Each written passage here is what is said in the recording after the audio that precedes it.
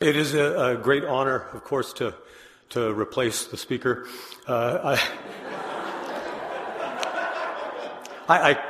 couldn't help but think of the fact that the last time I made any speech of any, well, outside class, speech of any length of any was to replace the speaker at the Lyceum graduation this last year.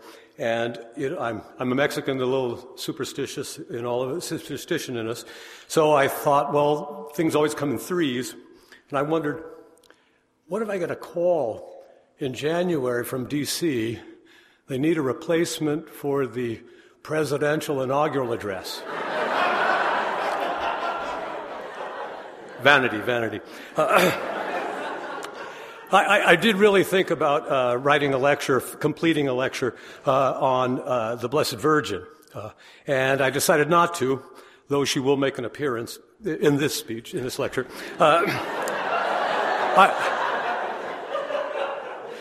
I thought that the students would really enjoy, after Don Rags, to hear a tutor admit that lying is a sin.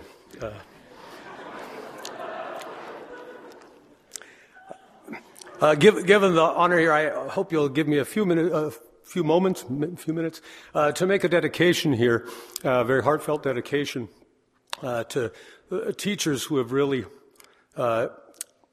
brought me in many ways, innumerable ways, into the truth.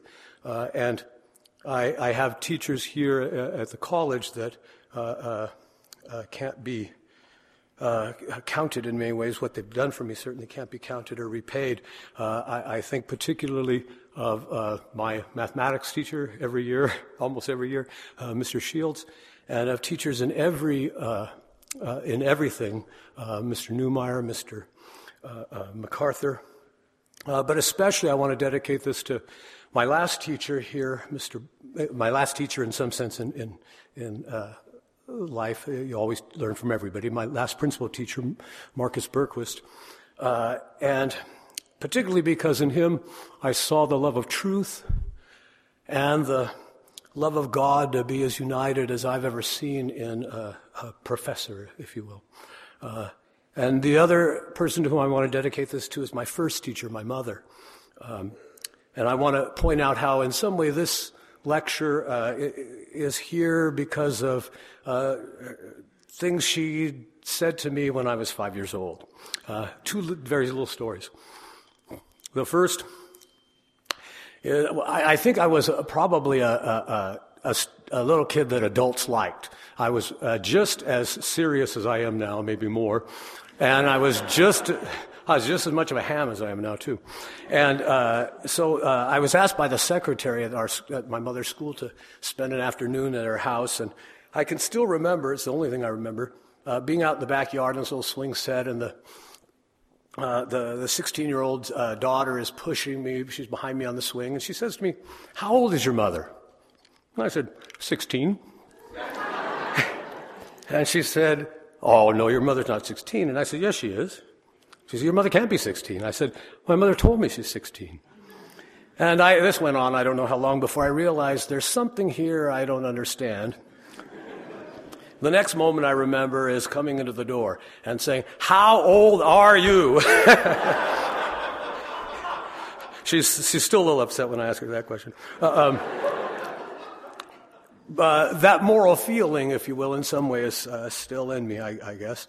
The other thing that happened is we were in the drive-thru at Jack in the Box, and my mother was talking about someone who was trying to urge her to get my brother baptized very quickly. She was just kind of putting it off a few weeks. So I was 5 years old, and she said, "So-and-so is very frank." And I said, "What does frank mean?" She said, "Frank means she says what she thinks." And I think this is the first moment I really focused my attention on virtue. And I thought of how excellent that was, how desirable it was, and how hard. And I was afraid. I thought, wow, I don't think I'll ever be able to be frank. I thought it'd be the same way at 5 years old, as I was 5 years old all my life. And through her help, especially pointing out people who are frank over the years, admiring them, liking them, hating flattery, loving frank conversation, being very frank with me, but in a kind and generous way, that is something that I hope I've come to love very much and to possess some share in. I also want to point one little thing. Sometimes people don't like theology, don't enjoy it. They like, I'm talking about people who are good and so on in many ways, they like religion, don't particularly like theology, find it dry and so on. What I suggest is ask yourself whether you pray enough. There's no theology sacred doctrine doesn't have any joy without the gift of wisdom, and gift of wisdom comes through prayer. So I urge you to always think about that in these things. And in light of that, I also think St. Thomas suggests that there must be an archangel that cares for the common good of our school. That's what archangels do, is take care of common goods. So I urge you to pray to that angel, as well as St. John, St. Paul, St. Augustine, St. Thomas, in your heart here as I read, because they are very much in this work here. So if they would pray for us. People usually raise questions about lying under a legalistic light. Is this kind of lie wrong? Does this manner of speaking constitute a lie? What else can someone do in such circumstances? And so on. Invariably, the concern of such discussions is with praise and blame. If reference is made to human excellence or virtue, this virtue is conceived, in my opinion, as something of a burden. Even introduction of charity as a principle in such arguments seems to confuse it with amiability, or is lacking its full supernatural excellence. In this reflection, I will consider lying, as I believe St. Thomas does virtually everywhere in his theological writings, using the light proper to theology. Thus, I intend to establish my stance toward the act of lying in the teachings of sacred Scripture, as St. Paul and St. John received their teaching about lying from God. First, I will consider passages where St. Paul and St. John teach that the lie is opposed to the truth as they have found it in Christ. Then I'll examine the nature of this opposition. In a second letter to the Corinthians, St. Paul is afraid the Corinthians believed he lied to them. In doing so, he clearly refers the truth of his speech back to the truth as it exists in Christ. He says, "And in this confidence I intended earlier to come to you, so that you might have a second grace, and through you to pass on to Macedonia, and from Macedonia to return to you, and from you to be hurried on to Judea. Wishing this, was I fickle? Or do I intend the things I intend according to the flesh, so that I say, yes, yes, and no, no? But God is the assurance that our word to you is not yes and no. For the Son of God, Jesus Christ, preached among you by us, was not yes and no, but in himself he was yes. For all the promises of God in him are yes." The guarantee of the truth of Paul's word is his conformity to Jesus Christ. Nothing in Christ denies or says no. Rather, he expresses the promises of his Father. He says yes. I understand the use of yes here to refer to the agreement in Christ with his Father. To correspond to the Father is Christ's nature, as he emphasizes with strange language. In himself, he was yes. The first letter of John describes the same antipathy between Christ and the lie. "And you have been anointed by the Holy One, and all of you have knowledge. I do not write to you because you do not know the truth, but because you do know, and no lie comes from the truth. Who is the liar if not the man who denies that Jesus is the Christ? This is the Antichrist, the one who denies the Father and the Son." Clearly, St. John is not claiming that every lie is a denial of Christ, but he is claiming that the truth and only truth can come to those anointed and thus conformed to Christ. No lie can come from the truth, but the Antichrist has the lie as his property. Now, this opposition may suggest that I'm equating an April Fool's joke to denial of the incarnation. Let me make clear that many actions are in some way opposed to the mysteries of our religion. The moral evaluation of such actions varies. Cremation has some opposition to the doctrine of resurrection.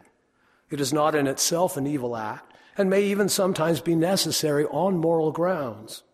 Contraception, however, opposed to the fertility by which God became man, is always wrong, though on grounds prior to any distinctly Christian teaching. The moral evaluation of lying, even after I demonstrate its opposition to the mystery of the incarnate Word, must of course be judged from the principles proper to the act. First, therefore, I will propose the sort of opposition to the truth of Christ found in the lie. Then I will consider the bearing of such opposition to the Christian life. To manifest the lie's opposition to the truth in Christ, I will do three things. First, I will consider the truth as it exists in our words. Second, I will show that the sort of truth that exists in our words exists also in Jesus Christ. Third, I will show how the lie is opposed to Christ. Truth exists in our words in three ways. As soon as a man is aware of some being, he discovers truth insofar as it is true to say of that being that it exists. This first truth is nothing other than the correspondence or agreement between the words and the reality they signify.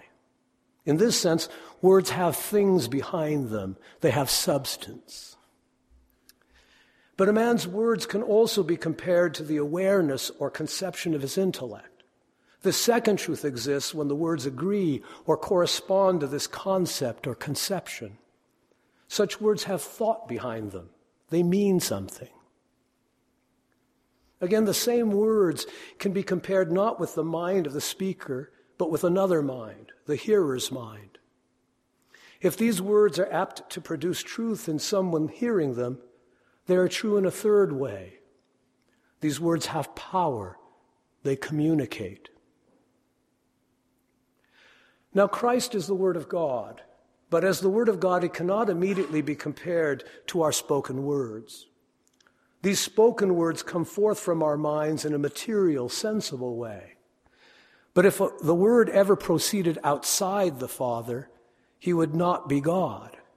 Thus, the sort of truth that exists in our words cannot exist in Christ merely insofar as he is the Word of God. St. Thomas shows how the Word of God can be compared to our spoken words through his incarnation. Just as our word conceived in the mind is invisible, but when expressed exteriorly by sound it becomes sensible, so the Word of God, according to his eternal generation in the bosom of the Father, exists invisibly. But through the incarnation he became sensible to us. Wherefore the incarnation of God's Word is like the vocal expression of our word. Of course, when St. Thomas says the incarnation of God's Word is like the vocal expression of our word, he means the vocal expression of our interior, invisible word, that is, our conception of the reality signified. The Word of God stands to the incarnate Word as a human thought or concept stands to the word that signifies that concept. The incarnate Word is a visible, sensible expression of the invisible Word of God. Insofar as the incarnate Word, Jesus Christ, has some likeness to a spoken word, truth exists in him in the three ways truth exists in human spoken word. To my mind, St. John teaches this when he says in his gospel, "And the Word became flesh and dwelt among us, and we have seen his glory. Glory as of the only begotten from his Father, full of grace and truth." Clearly, the evangelist speaks here of a glory seen during and through his intimate association with Christ, when Christ dwelt among us. Now, the first truth described above is an agreement between words and the reality they signify, as the sound dog agrees with some animal outside the mind. But the Word of God is a concept proceeding in the divine mind. and the reality most properly known to the divine mind is God himself. So there's a correspondence between Jesus Christ and the reality he signifies. Jesus manifests to us the divine substance. As through a spoken word, our minds are turned to what it signifies. When we experience Jesus, our minds are turned to God himself. St. John confirms this agreement in saying that he has seen the glory of one full of grace and truth. The second truth mentioned above was an agreement between words and the concepts they signify, such as the agreement between the sound dog and the thought of the dog while one is thinking about it. Now, the Word of God is himself the concept proceeding from the Father. In this sense, Jesus Christ manifests his divine person insofar as that person is the full understanding of God. Thus, St. John identifies his agreement between the man Jesus Christ and the Word of God when he tells us that he has seen the glory as of the only begotten from his Father. The third truth found in human words is the power to cause truth in those who apprehend them. The incarnate Word has this truth insofar as it causes truth in others. Principally, as is clear throughout the Gospel of John, Jesus Christ causes in others the knowledge of who he is. To manifest this is to manifest his Father, the true God, and his Spirit. Now, this is the main concern of St. John here, to tell us that through his intimate daily experience of Christ, his mind apprehended, through faith, of course, the glory of the Word of God. Of course, in telling us, the power of Christ's truth works through John, yet immediately, in our minds too. A particular effect of the communication of divine truth through the truth in Christ is its conformity to our union with Christ. St. John was united to Christ as he dwelt among us. So he defines the liar and the Antichrist as one who denies this, as one who rejects Christ's manifestation of the divinity in his flesh. He describes, that is, St. John describes, the mystical body of Christ also through personal union with Christ. I am the vine, you are the branches. St. Paul, on the other hand, saw Christ in heaven joined mystically to the church. So his teaching, quoted earlier, about Christian honesty is occasioned by his dealings with the church in Corinth. His teaching about the Antichrist is provoked by errors in Thessalonica. He considers the power of the man of sin to manifest not God, but Satan to other minds. Quote, But this one's appearance will come by the working of Satan with all his power, with the signs and portents of falsehood, with full deception of wrong for those who perish because they did not accept the love of truth for their salvation. In our times, our communion with Christ is through the Blessed Sacrament. We do not see his humanity, sensibly or by an intellectual vision, as St. Thomas sings in his Adoro Te Devote. On the cross, only his divinity was hidden, but here at the same time, even his humanity hides.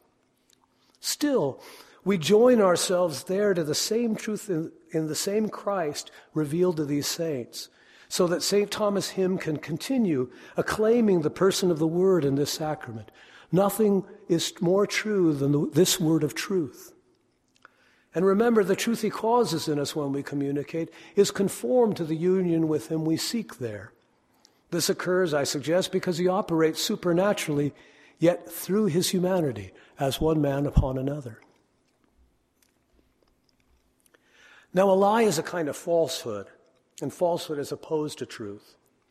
But a lie is not merely the falsehood that arises when words do not correspond to reality. Many false statements are errors rather than lies. But error arises when our thoughts do not correspond to reality. So even the erroneous statement, which is in one way false, may be in another way true. The speaker's words agree with his conception of reality, even though these words do not correspond to reality itself. Yet the lie does depend upon the falsehood between words and reality, for every liar believes that his words do not correspond to reality. He He believes his words are empty and have nothing behind them.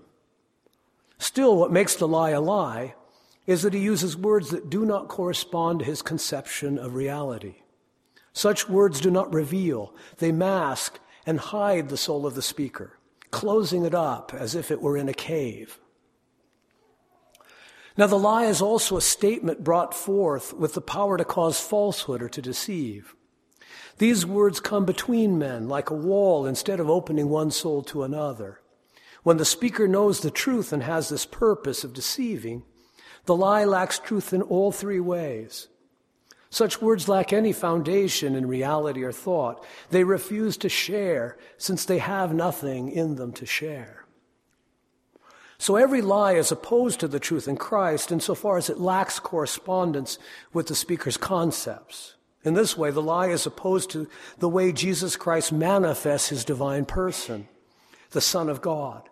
Everything we see in Jesus expresses in some way who the Word of God is. But the liar intends to hide his thought through his lie. Again, the liar believes his words do not agree with reality. When such falsehood exists in his words, it is opposed to the way Jesus manifests his divinity. Note, however, the lie shares this with all falsehood. Everything in Jesus expresses God. Everything responds to God with yes. But error and the lie correspond to nothing. They say no to reality. The lie is also speech able to cause falsehood in another's mind. When the speaker intends this, his lie is opposed to the truth in Christ, insofar it is apt to cause truth in us. No one can turn to Christ in any way at any time without this power striving to bring forth supernatural truth within his mind. Christ's truth causes our faith.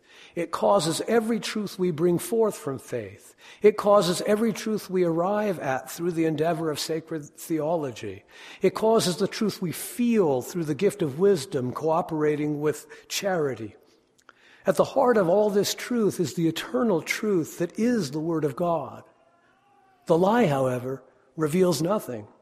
No mind has ever been directly illuminated by means of a lie. Rather, the lie darkens the hearer's mind and becomes an obstacle to further light. In these three ways, a lie may be opposed to the truth of Christ. Of course, I propose this abstractly, referring to its nature as speech and altogether ignoring its content. But I must make clear that even this opposition is more insidious than it seems. Opposition is usually manifest. Hot is not cold. Affirmation is not denial. The half is not the whole. And though the true is not the false, the lie, from its very nature, pretends to truth. It comes forth into the world under the guise of truth. In this sense, according to its nature, the lie mocks the truth in Christ. Thus, the Antichrist is defined by the lie. He is not only against Christ, he will come in place of Christ. Christ receives his truth from the Father. The Antichrist, from Satan, has made up a truth all his own. The Antichrist will reveal no one and nothing, not even himself. As Jesus says, I came in the name of my Father, and you do not accept me. If another comes in his own name, you will accept him. Having shown the lie's opposition to Christ, I turn to consideration of how this opposition bears on Christian life. Recall my claim above that opposition to some mystery of our faith may not touch the essence of an act. Cremation of the dead does not demand disbelief in resurrection. Along these lines, it is clear the lie need not be opposed to the truth of Christ in its content or even in the purpose intended by the speaker. But there is still the question whether the lie is useful in Christian life, whether we can, in an integral Christian act, tell a lie. Now, Christian life is the way of truth, by which we walk toward the truth. Christ is the beginning and the end of this way of truth. He is its beginning insofar as his truth is the principal cause of our movement toward the truth. So he says, "As light I came into the world, so that everyone who believes in me may not remain in darkness." He is also the end of this way, insofar as the God fully revealed in him is the end of our movement toward truth. So he says, "And this is eternal life, that they may know you, the only true God, and Jesus Christ, whom you have sent." But Christ is also the way itself. "I am the way and the truth and the life." He is the way insofar as he shows us the way to the truth in his own life. But he is also the way for us insofar as his truth causes each of us to be another Christ. And progress in the spiritual life, movement toward the truth, is nothing other than the growth in us of Christ, the new man who puts aside falsehood and tells the truth. To judge whether the lie can be useful on this way of truth, I will consider the question three ways.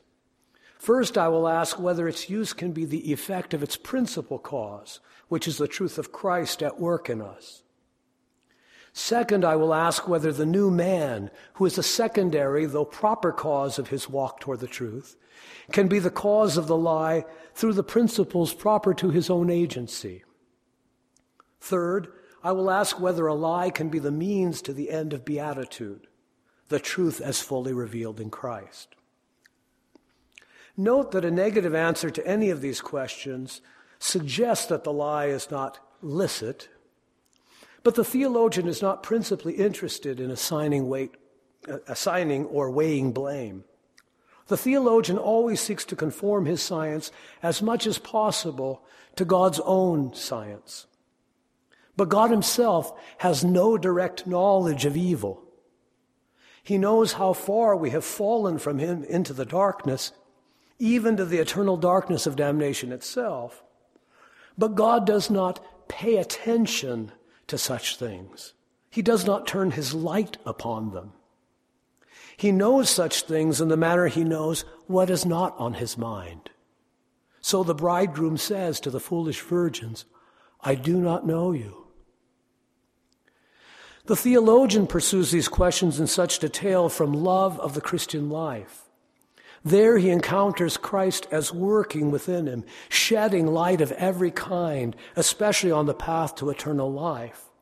Everywhere in the Christian life, the theologian sees Christ's truth.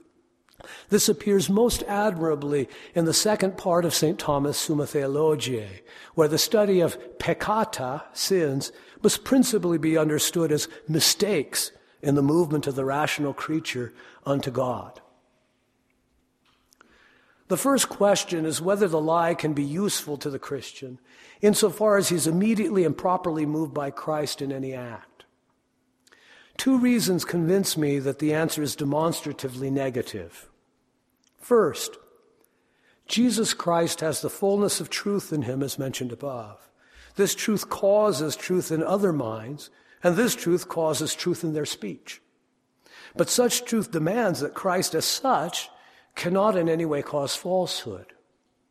A likeness from the syllogism helps. True premises can never cause a false conclusion except accidentally, insofar as one argues against the rules of logic. In this way, too, Christ might cause falsehood insofar as he moves his members, namely, insofar as accidentally we take occasion of his truth to tell a lie.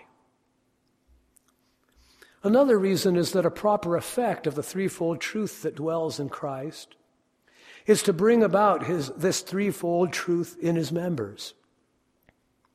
Each member of Christ is a visible sign of the Word of God, able to represent his truth. Through such a sign, Christ is now visible to the world in the church. The members of the church manifest God and the person of the Word and the causal power of Christ's truth, as these have been manifested to the church in Christ. But manifestly, no lie has a share in such a power. Again, telling a lie is inconsistent with this truth in us, just as it has no place in him.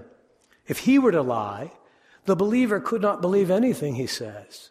A prudent man weighs everything a known liar says, especially if that liar proposes that the lie is sometimes licit.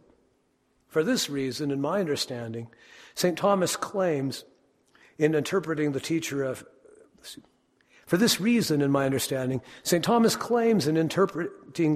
of St. Augustine, if a lie, when uttered, should be judged licit, that very judgment tends to the overturning of the faith. The second question is whether the new man finds lies useful in his Christian life. Now, the new man comes to be through the infusion of sanctifying grace. Through this grace, he is able to walk toward the truth. But this so surpasses human nature that grace must bring forth in him, according to the man's various powers, many virtues or excellences, as well as gifts of inspiration, by which he is able to perform actions proportioned to the life of Christ in him. Faith, our present share in Christ's beatific vision, is the first of these excellences, upon which the use of all the others depends. So St. Paul teaches, the just man will live by faith. Every act belonging to the Christian as such proceeds explicitly or implicitly through his faith. To claim, therefore, that the lie is useful in Christian life is to propose that it can be used by some virtue, in dependence upon faith, in that virtue's proper operation. St. Thomas considers the question of lying in the Summa with regard to one virtue, that of honesty or truthfulness. I will first consider this question in relation to honesty in some detail. But since other virtues, such as charity, occasion difficulties about lying, I will also discuss the question with respect to other virtues. Answers to these questions will provide some opportunity to discuss the various sorts of lie that Christians hope to justify. The dutiful lie, for example, and lies in joking, as well as how the Christian judges his debt to tell someone the truth and the consequent legitimacy of hiding the truth. Now, the virtue concerned most immediately with lying is called veritas in Latin, that is, truth, though St. Thomas suggests veracitas, veracity, as an alternate, perhaps a clearer name. In English, honesty seems the most exact name. Honesty is that excellence or virtue by which we are honest and tell the truth. This is the name I will employ. Aristotle thinks the virtue unnamed in Greek, but gives it the name aletheia, truth. And he calls the man who has it truthful and a truth lover. But there are other virtues and habits that concern the truth. Most obviously, many intellectual virtues and gifts concern the truth, primarily as it exists in the intellect rather than in speech. Justice is concerned with telling the truth insofar as such an act has the notion of debt by some positive law. Thus, a man who is more just than honest will not commit perjury, though he may otherwise tell many lies. Again, the virtue of magnanimity, which is itself a part of fortitude, has some concern for the truth, insofar as the magnanimous man is frank.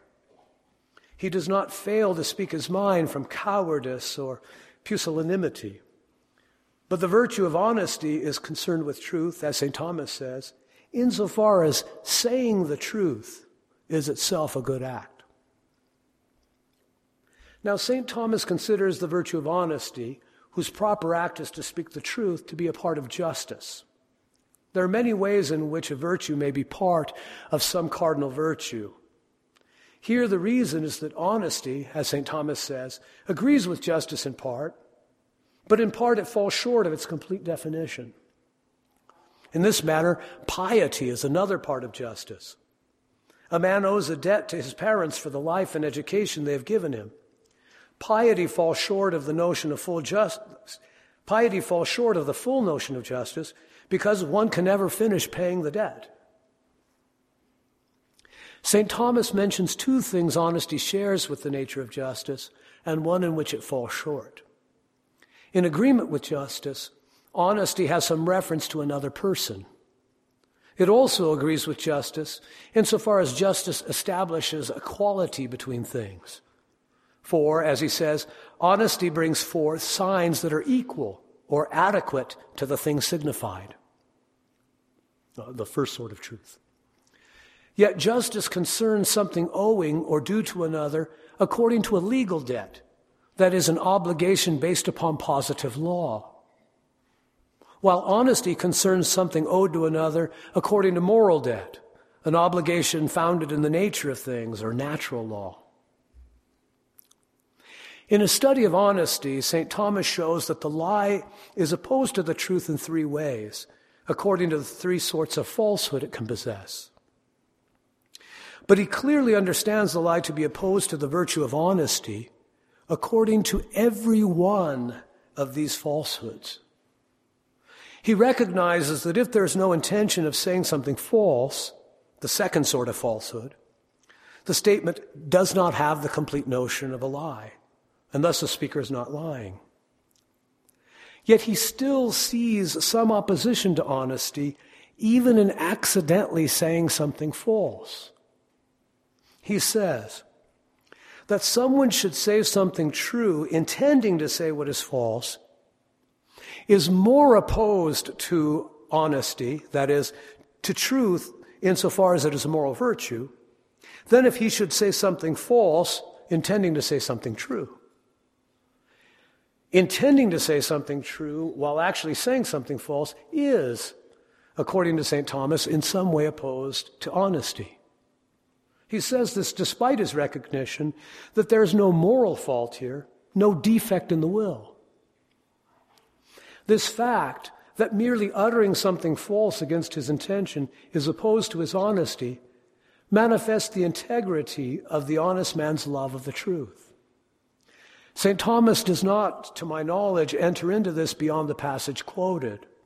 Nonetheless, the statement brings into relief something quite clear, that the honest man, through this virtue, desires to tell the truth, not only out of his concern for his moral state or his culpability, but also from his love for the truth itself.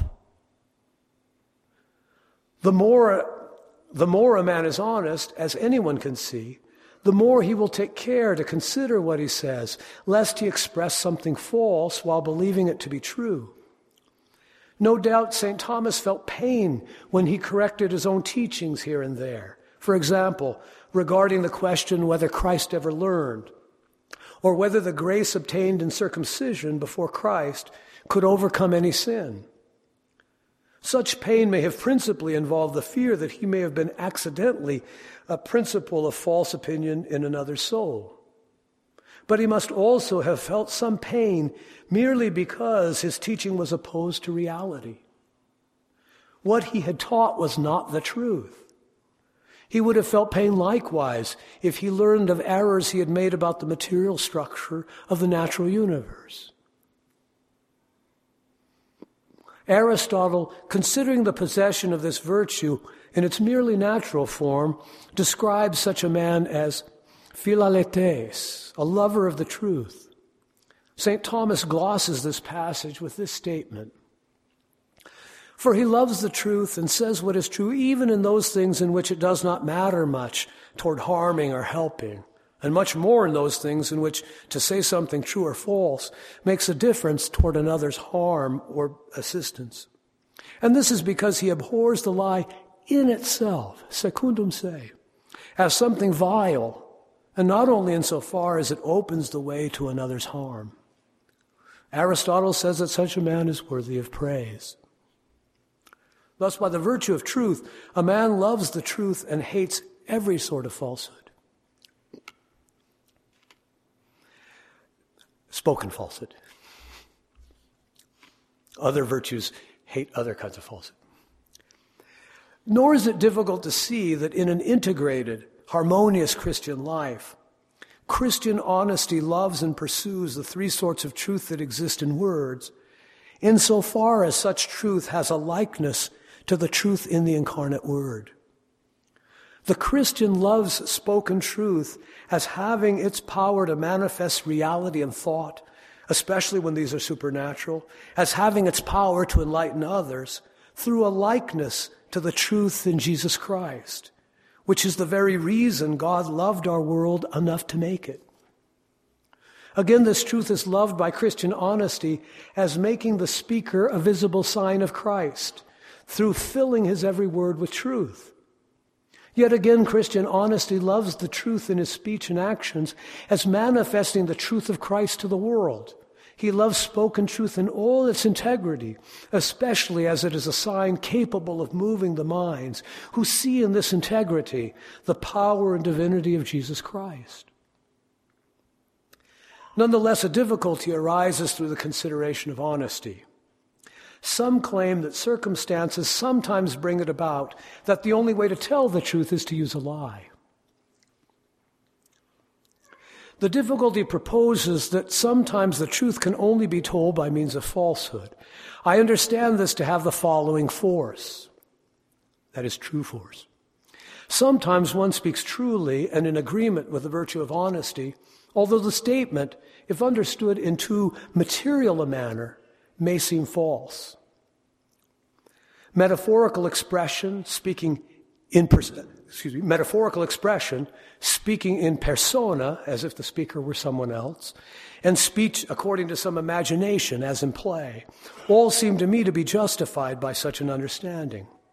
I would include here speech that expresses part of the truth explicitly and part of the truth implicitly. This is how St. Thomas understands Job to complain. He expresses the passion of his heart as to affectionate friends. Implicitly, he expresses that his passion is consistent with his trust in God through the 7 days he sat silent before he expressed that passion. So the statement, "My God is a rock," uses a metaphorical expression and can be said with perfect honesty. In various circumstances, such words express the truth that a man longs to express more appropriately than any non-metaphorical statement. Yet one who misunderstands the word rock here, precisely according to the proper force of the word, rather than its improper metaphorical sense, must judge the speaker an idolater or a liar. Something similar is true of hyperbole, understatement, irony, and so on. Again, many things are said in persona, taking on a character, with no more indication than a tone of the voice or the context of other statements. An honest man may say something implying, "So the fool would say," or "So the avaricious man," and this in no way compromises his honesty. St. Thomas explains the truth of objections in scholastic debate this way. The objector speaks as if bearing the person of someone asserting something false. Such speech clearly agrees with honesty. Some students were over watching the ballet Spartacus last weekend, and at some point Spartacus comes out of his tent early in the morning and sees his bride dancing, and goes up to her and dances with her. And I said, "That's the way to wake up in the morning." And I trust that was understood with the right intention. Someone who understands the passion, but has it governed. Someone who recognizes the passion. As someone who recognizes the passion that another man would feel, who's given to an honest but worldly passion. And I'll leave out. I won't say what David Langley said.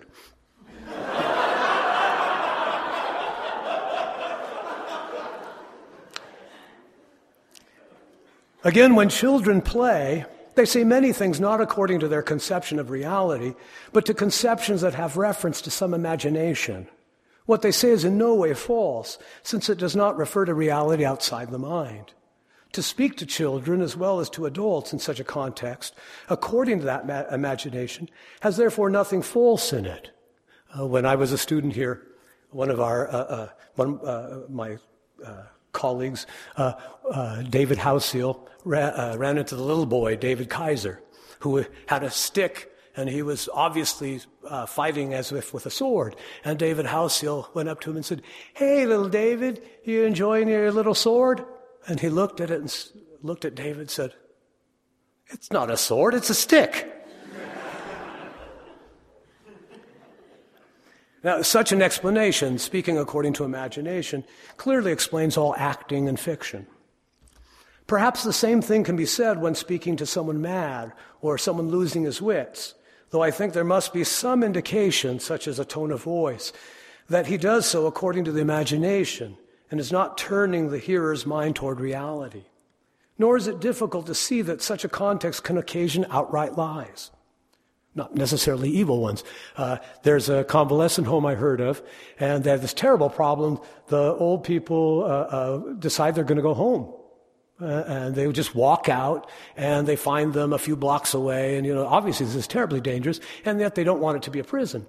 So somebody thought, well, we'll just put a bus stop right outside the door, and voila. They'd look out every once in a while, there's somebody sitting there at the bus stop, and they sit and talk to them for a while, and then at some point they just get up and go back in. They had no problems whatsoever after that, except that once in a while, somebody would just be sitting there who wasn't a patient. Now, again, I think there's a little tiny problem there. I don't know how there should be some kind of indication. I don't know exactly how you do it. I thought maybe make it like one of those, like those toys outside McDonald's or something. Look like a McDonald Land bus stop or something. Perhaps the same can be said when, I'm repeating myself here. I cannot see, at least on general grounds, that one can speak in such a way to someone overcome by passion, but while understanding the speaker to refer to his speech to reality. But no doubt many other circumstances can be posed along these lines. Sometimes you do speak to someone who's angry, and the tone of voice makes clear, I understand what you're saying, this is what's making you angry, da-da-da-da-da-da, and it's clear that you're not saying that's really the truth, but you understand why he conceives it that way. No lying going on there. In all cases where a statement lacks straightforward material clarity, it seems to me, the statement must be made so that it is possible for the speaker to understand the qualification with which it is stated. Honesty, I think, even demands that the speaker prefer that the one who hears understands this. Now, other virtues, though they do not principally concern the truth in speech, give rise to other difficulties. Though a lie cannot be the instrument of honesty, perhaps another virtue can use the lie to its proper end. But this is not so, both in light of the general notion of virtue or excellence, and in light of the proper nature of each virtue. The pursuit of this question, according to the species of each virtue, may seem unprofitable and otiose. But in fact, love of Christian perfection does not aim merely at settling what the right action is and doing it. This love admires the complete Christian life as resplendent with the truth and beauty of its exemplars, Jesus Christ and his mother, Mary. So Isaiah teaches, with joy I will rejoice in the Lord. My joy shall be joyful in my God. For he has dressed me up in the clothes of salvation. He has covered me with the robe of righteousness, as the groom decked out in his turban, and as the bride adorned with her jewels.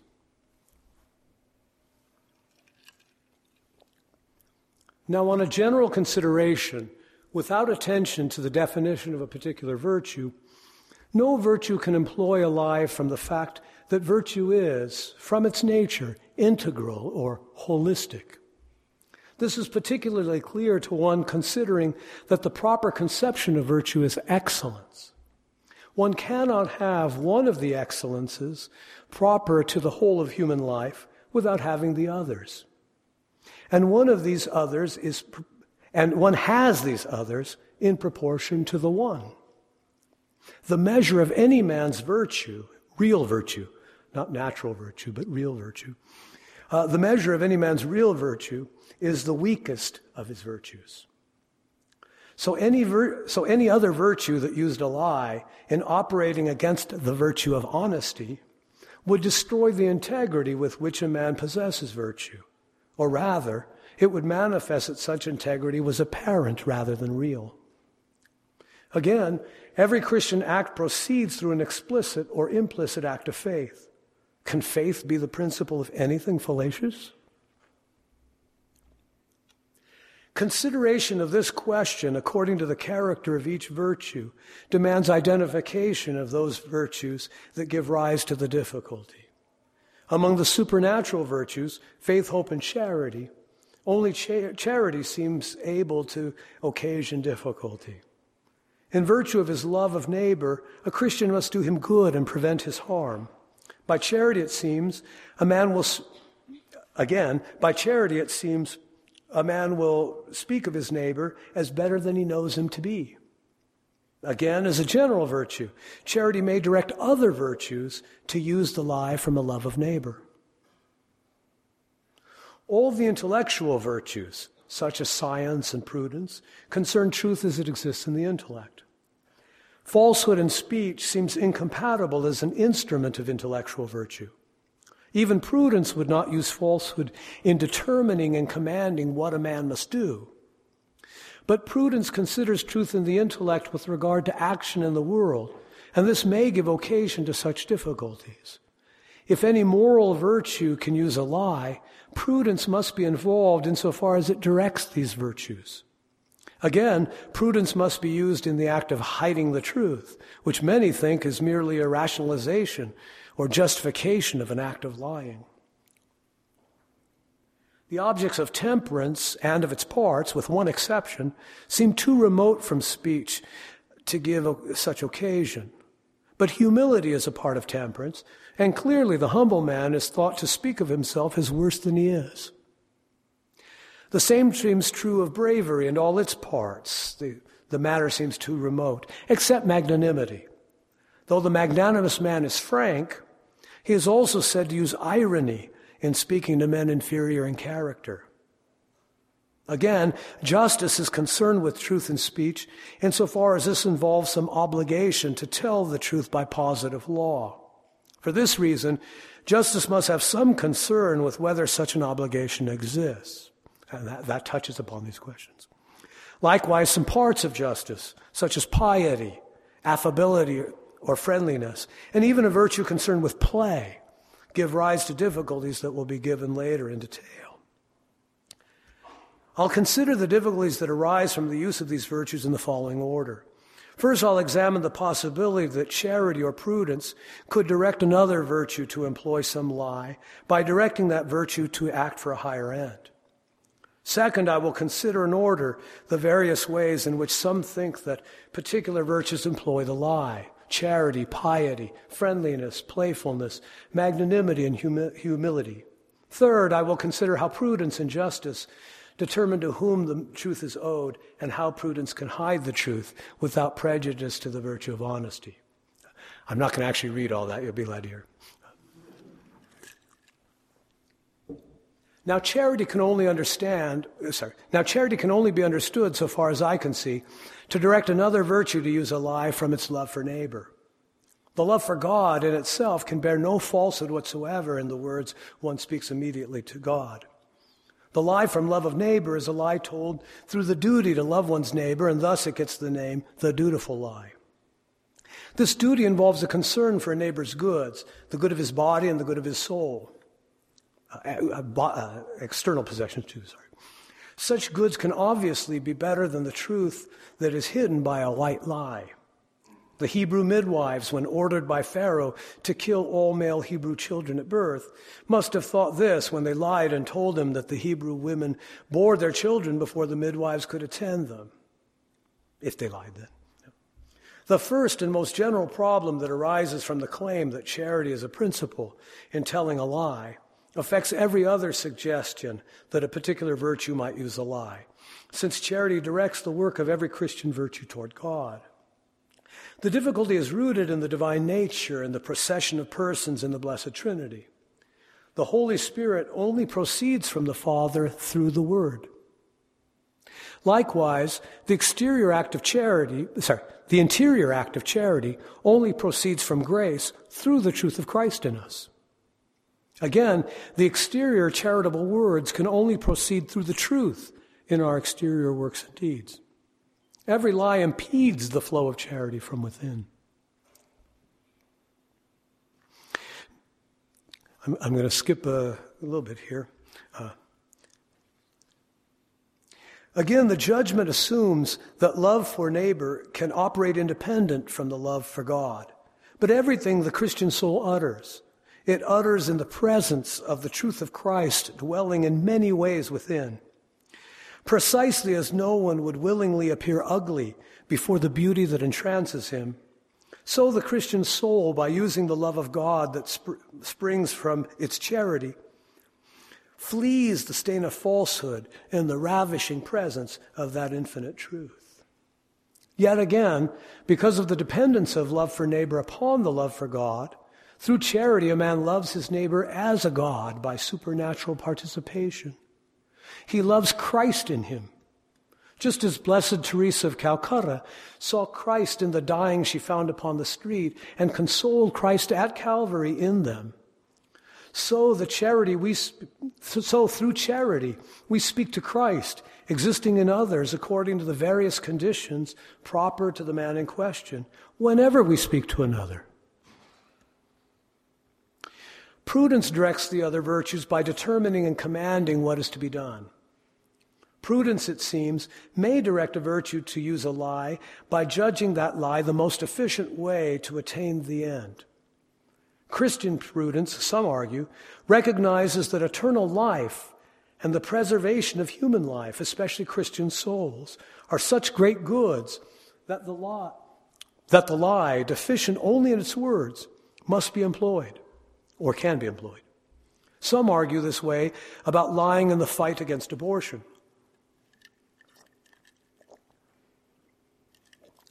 This difficulty was solved earlier insofar as it is implicit in the lie that seems to be motivated by charity.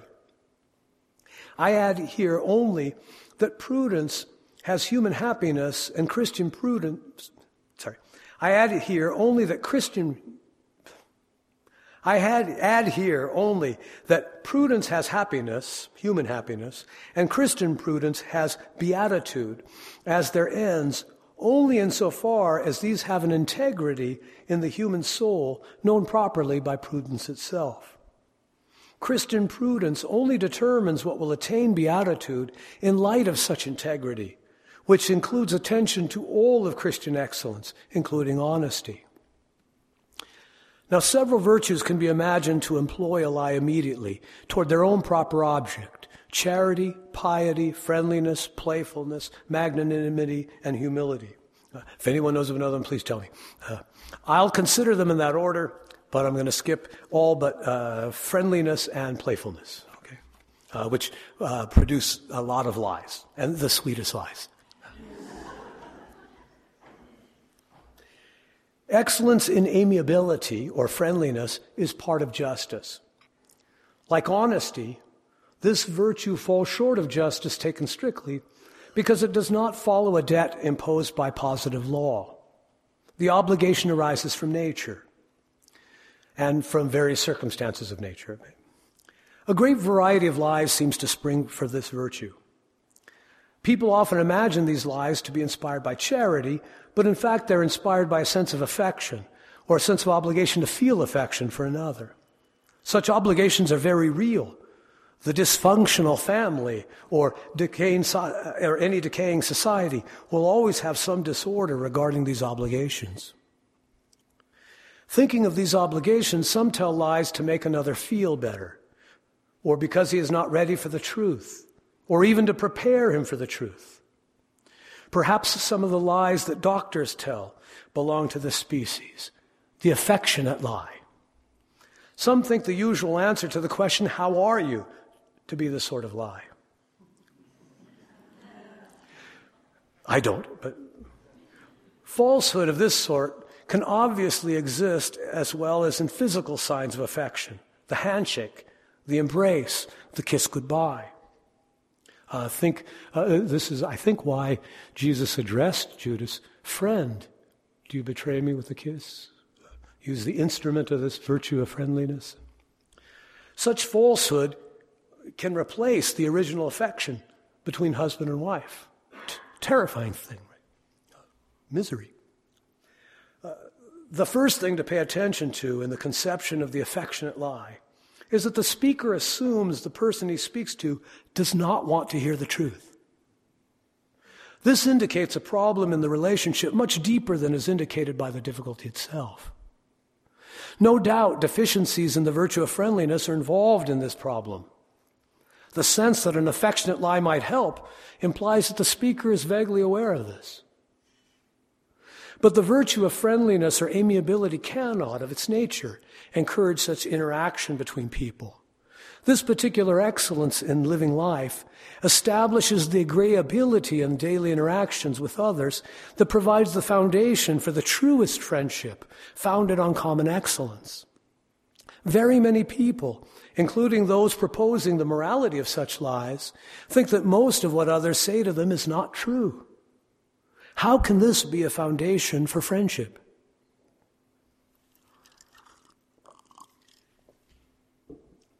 The truth is that many people suffer intensely their whole lives because they experience all human interaction as made false by such lies.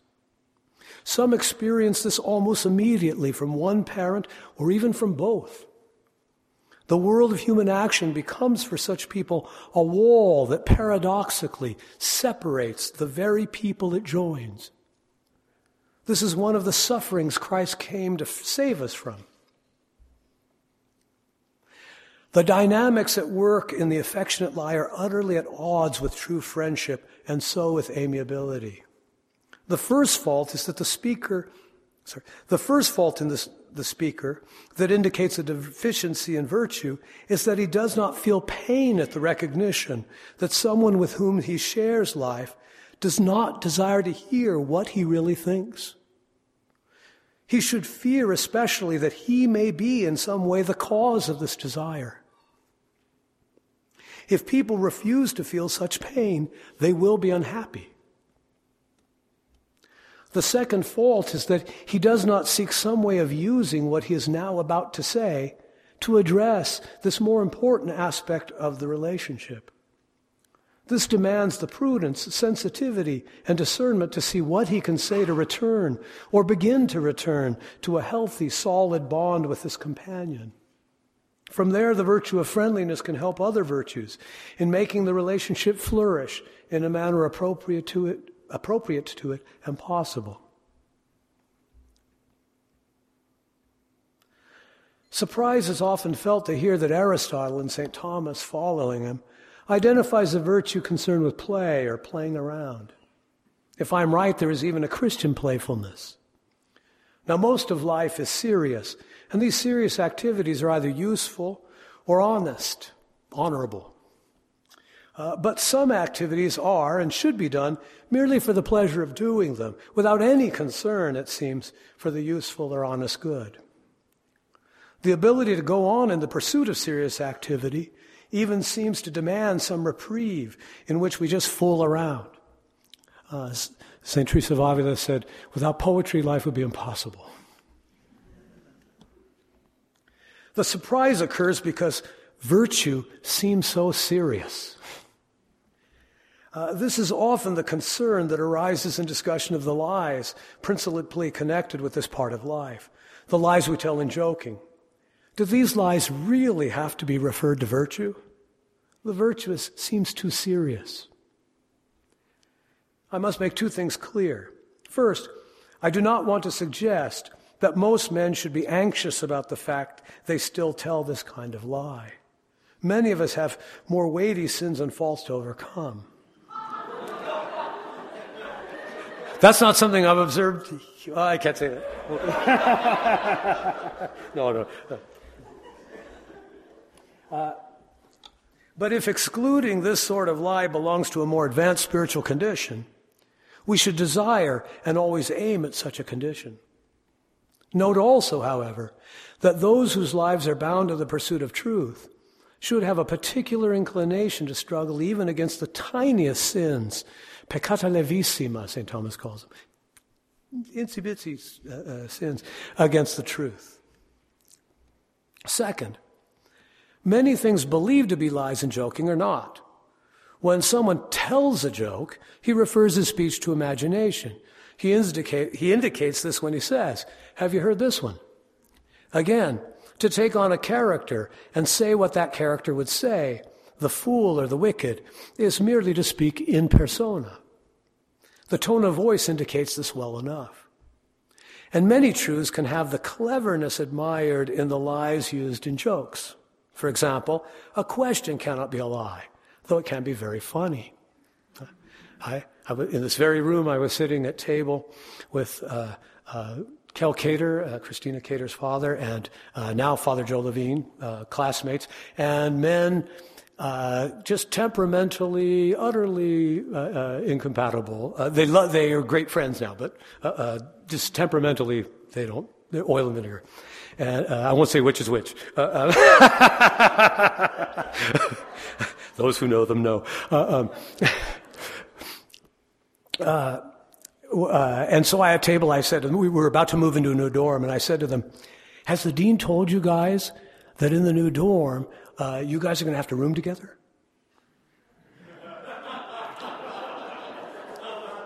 And I just sat back, and for about 15 minutes, I just heard it. It was incredible. Mr. Cater got it first. Finally, I had to tell Mr. Levine, now Father Levine. That was just a question. I didn't.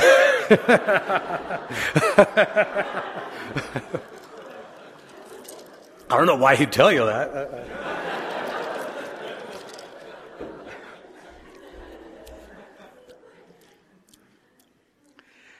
The principal error in the objection lies in pitting the serious and the rational together against the playful.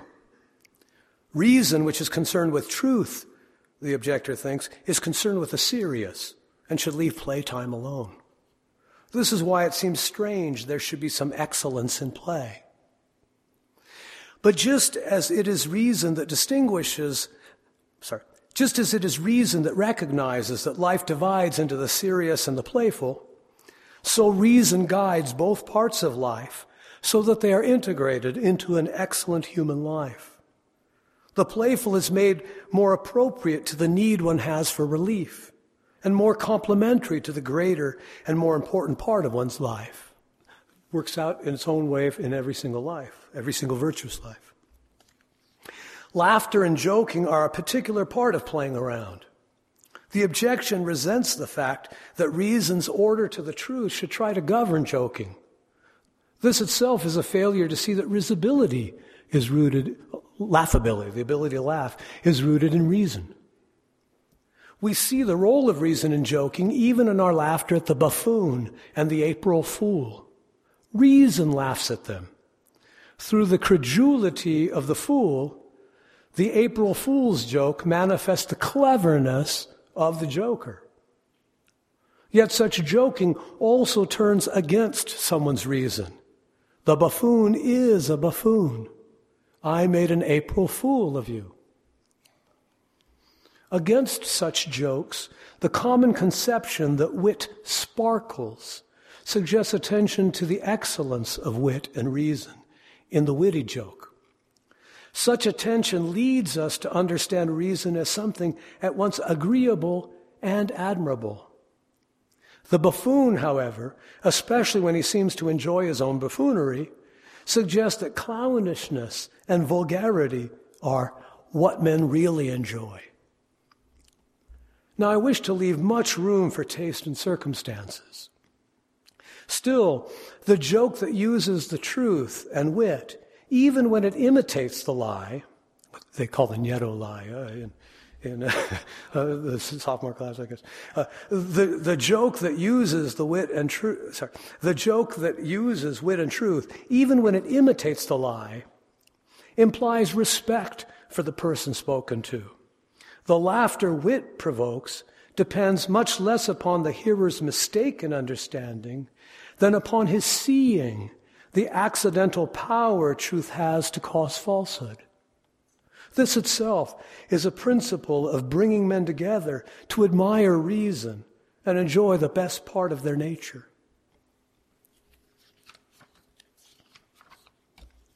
Be glad to see me turning pages here. These detailed considerations about particular virtues have attempted at once to achieve three purposes. First, they show that a Christian cannot use a lie by means of any virtue according to the character of the virtue in question.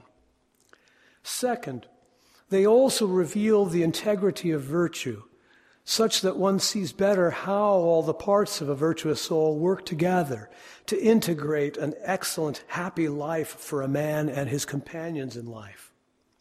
Third, they show that just as Christ cannot bring forth the lie in any of his members, neither can the member bring forth a lie from the truth that Christ has caused in them.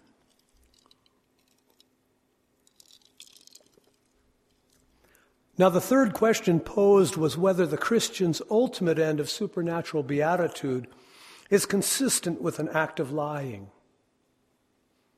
Now, beatitude is perfect happiness. So I prefer to begin here with a conception of the movement toward happiness that I find both in Plato and in Aristotle, though more explicitly in Plato. This is the conception of the search for happiness as a movement toward the light. This is clearly most explicit in Plato's cave analogy. According to this understanding of the pursuit of happiness, man comes to be in darkness. In Aristotle's thought, this is the human potential intellect. Man's first years of life, his infancy, are lost in darkness amid the benumbing torrent of sensible beings and sensible images until some light appears, not outside him among things sensible, but within his intellect. This light is some conception, some truth by which he knows something. As St. Thomas says, truth is the light of the intellect. By the same light, the man rules his life. Thus, Aristotle describes the human intellect as the part of the soul by which the soul knows and is prudent.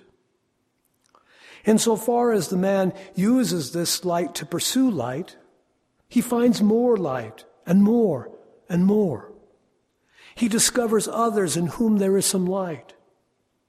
Through friendship and political community, he pursues light with those others. And this continues until he climbs out from the cave and sees the divine first principle of all things, the good itself.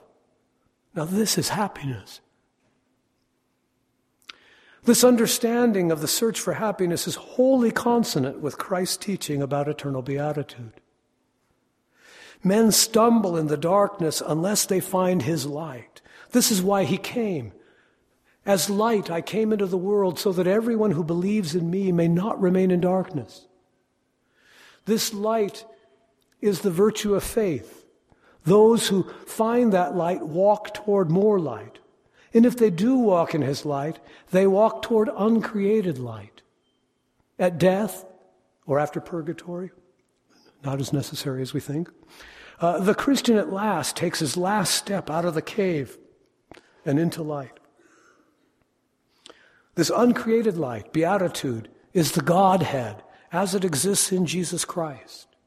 And this is eternal life, to see you, the only true God, and him whom you have sent, Jesus Christ. This is nothing other than seeing at once the truth of the divinity immediately in the divine word, and that same truth as it exists in the manner proper to the visible word, Jesus Christ. Now it seems to me, considering this question merely in light of the light of the ultimate end of beatitude, that no lie can be the means to this end, this would mean that darkness can illuminate a man on his way toward uncreated light. Unless someone object that I argue here metaphorically, keep in mind that in sacred theology, light can be used according to a proper understanding, insofar as it signifies that which brings about illumination. In summary, this reflection upon lying through consideration of the truth as it exists in Christ suggests that every lie still shares in darkness, in the rejection of light, from which Christ came to liberate us. Every lie in its own way, large or small, says no to the light, while Christ can only say yes. All lies in their form reject the truth in some way. Some lies reject the truth of reality, others the truth of the intellect. Still others reject the communication of truth to others. And yet, the only power their words can have, they obtain by imitating the very word of truth whom they simultaneously mock. I can hardly conceive the ordinary Christian life in which one does not discover many times, many times, that he does not love the truth as much as he should. And I speak here of myself. One sign of this is our complacency with small lies. Another sign we do not yet love the truth as much as is possible may be our resistance to the truth St. John teaches, that no lie comes from the truth. What answer will we give to the Christ who said, referring merely to the vain word, I tell you that every vain word that men speak, they shall render an account of it in the day of judgment. But this is to look at Christ as he exists outside us, insofar as we still dwell partially in darkness. And this attention to darkness is precisely the legalistic approach focused on guilt and blame I am striving to reject here in this reflection, in favor of another approach to such questions, a movement toward light that I have learned from the teaching of St. Thomas. By the light that flows from the Gospels into and throughout St. Thomas' doctrine, and from that doctrine to our minds, the same Christ who makes this warning to our darkness from outside it lives seated interiorly as the light of the Christian soul and waits to fill that soul utterly with light and truth. Each day he offers to bring into us the light of his truth through the Blessed Sacrament. We believe that light lies there in the sacrament, hidden to the darkness of the sensible world, hidden in this cave of unintelligible surfaces and false lights with which we feel so comfortable.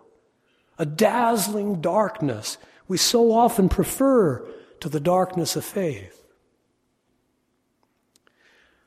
The shimmering of the richest jewels and most precious metals are nothing whatsoever to the light reflected by the excellences that Christ's truth causes in the Christian soul, your soul.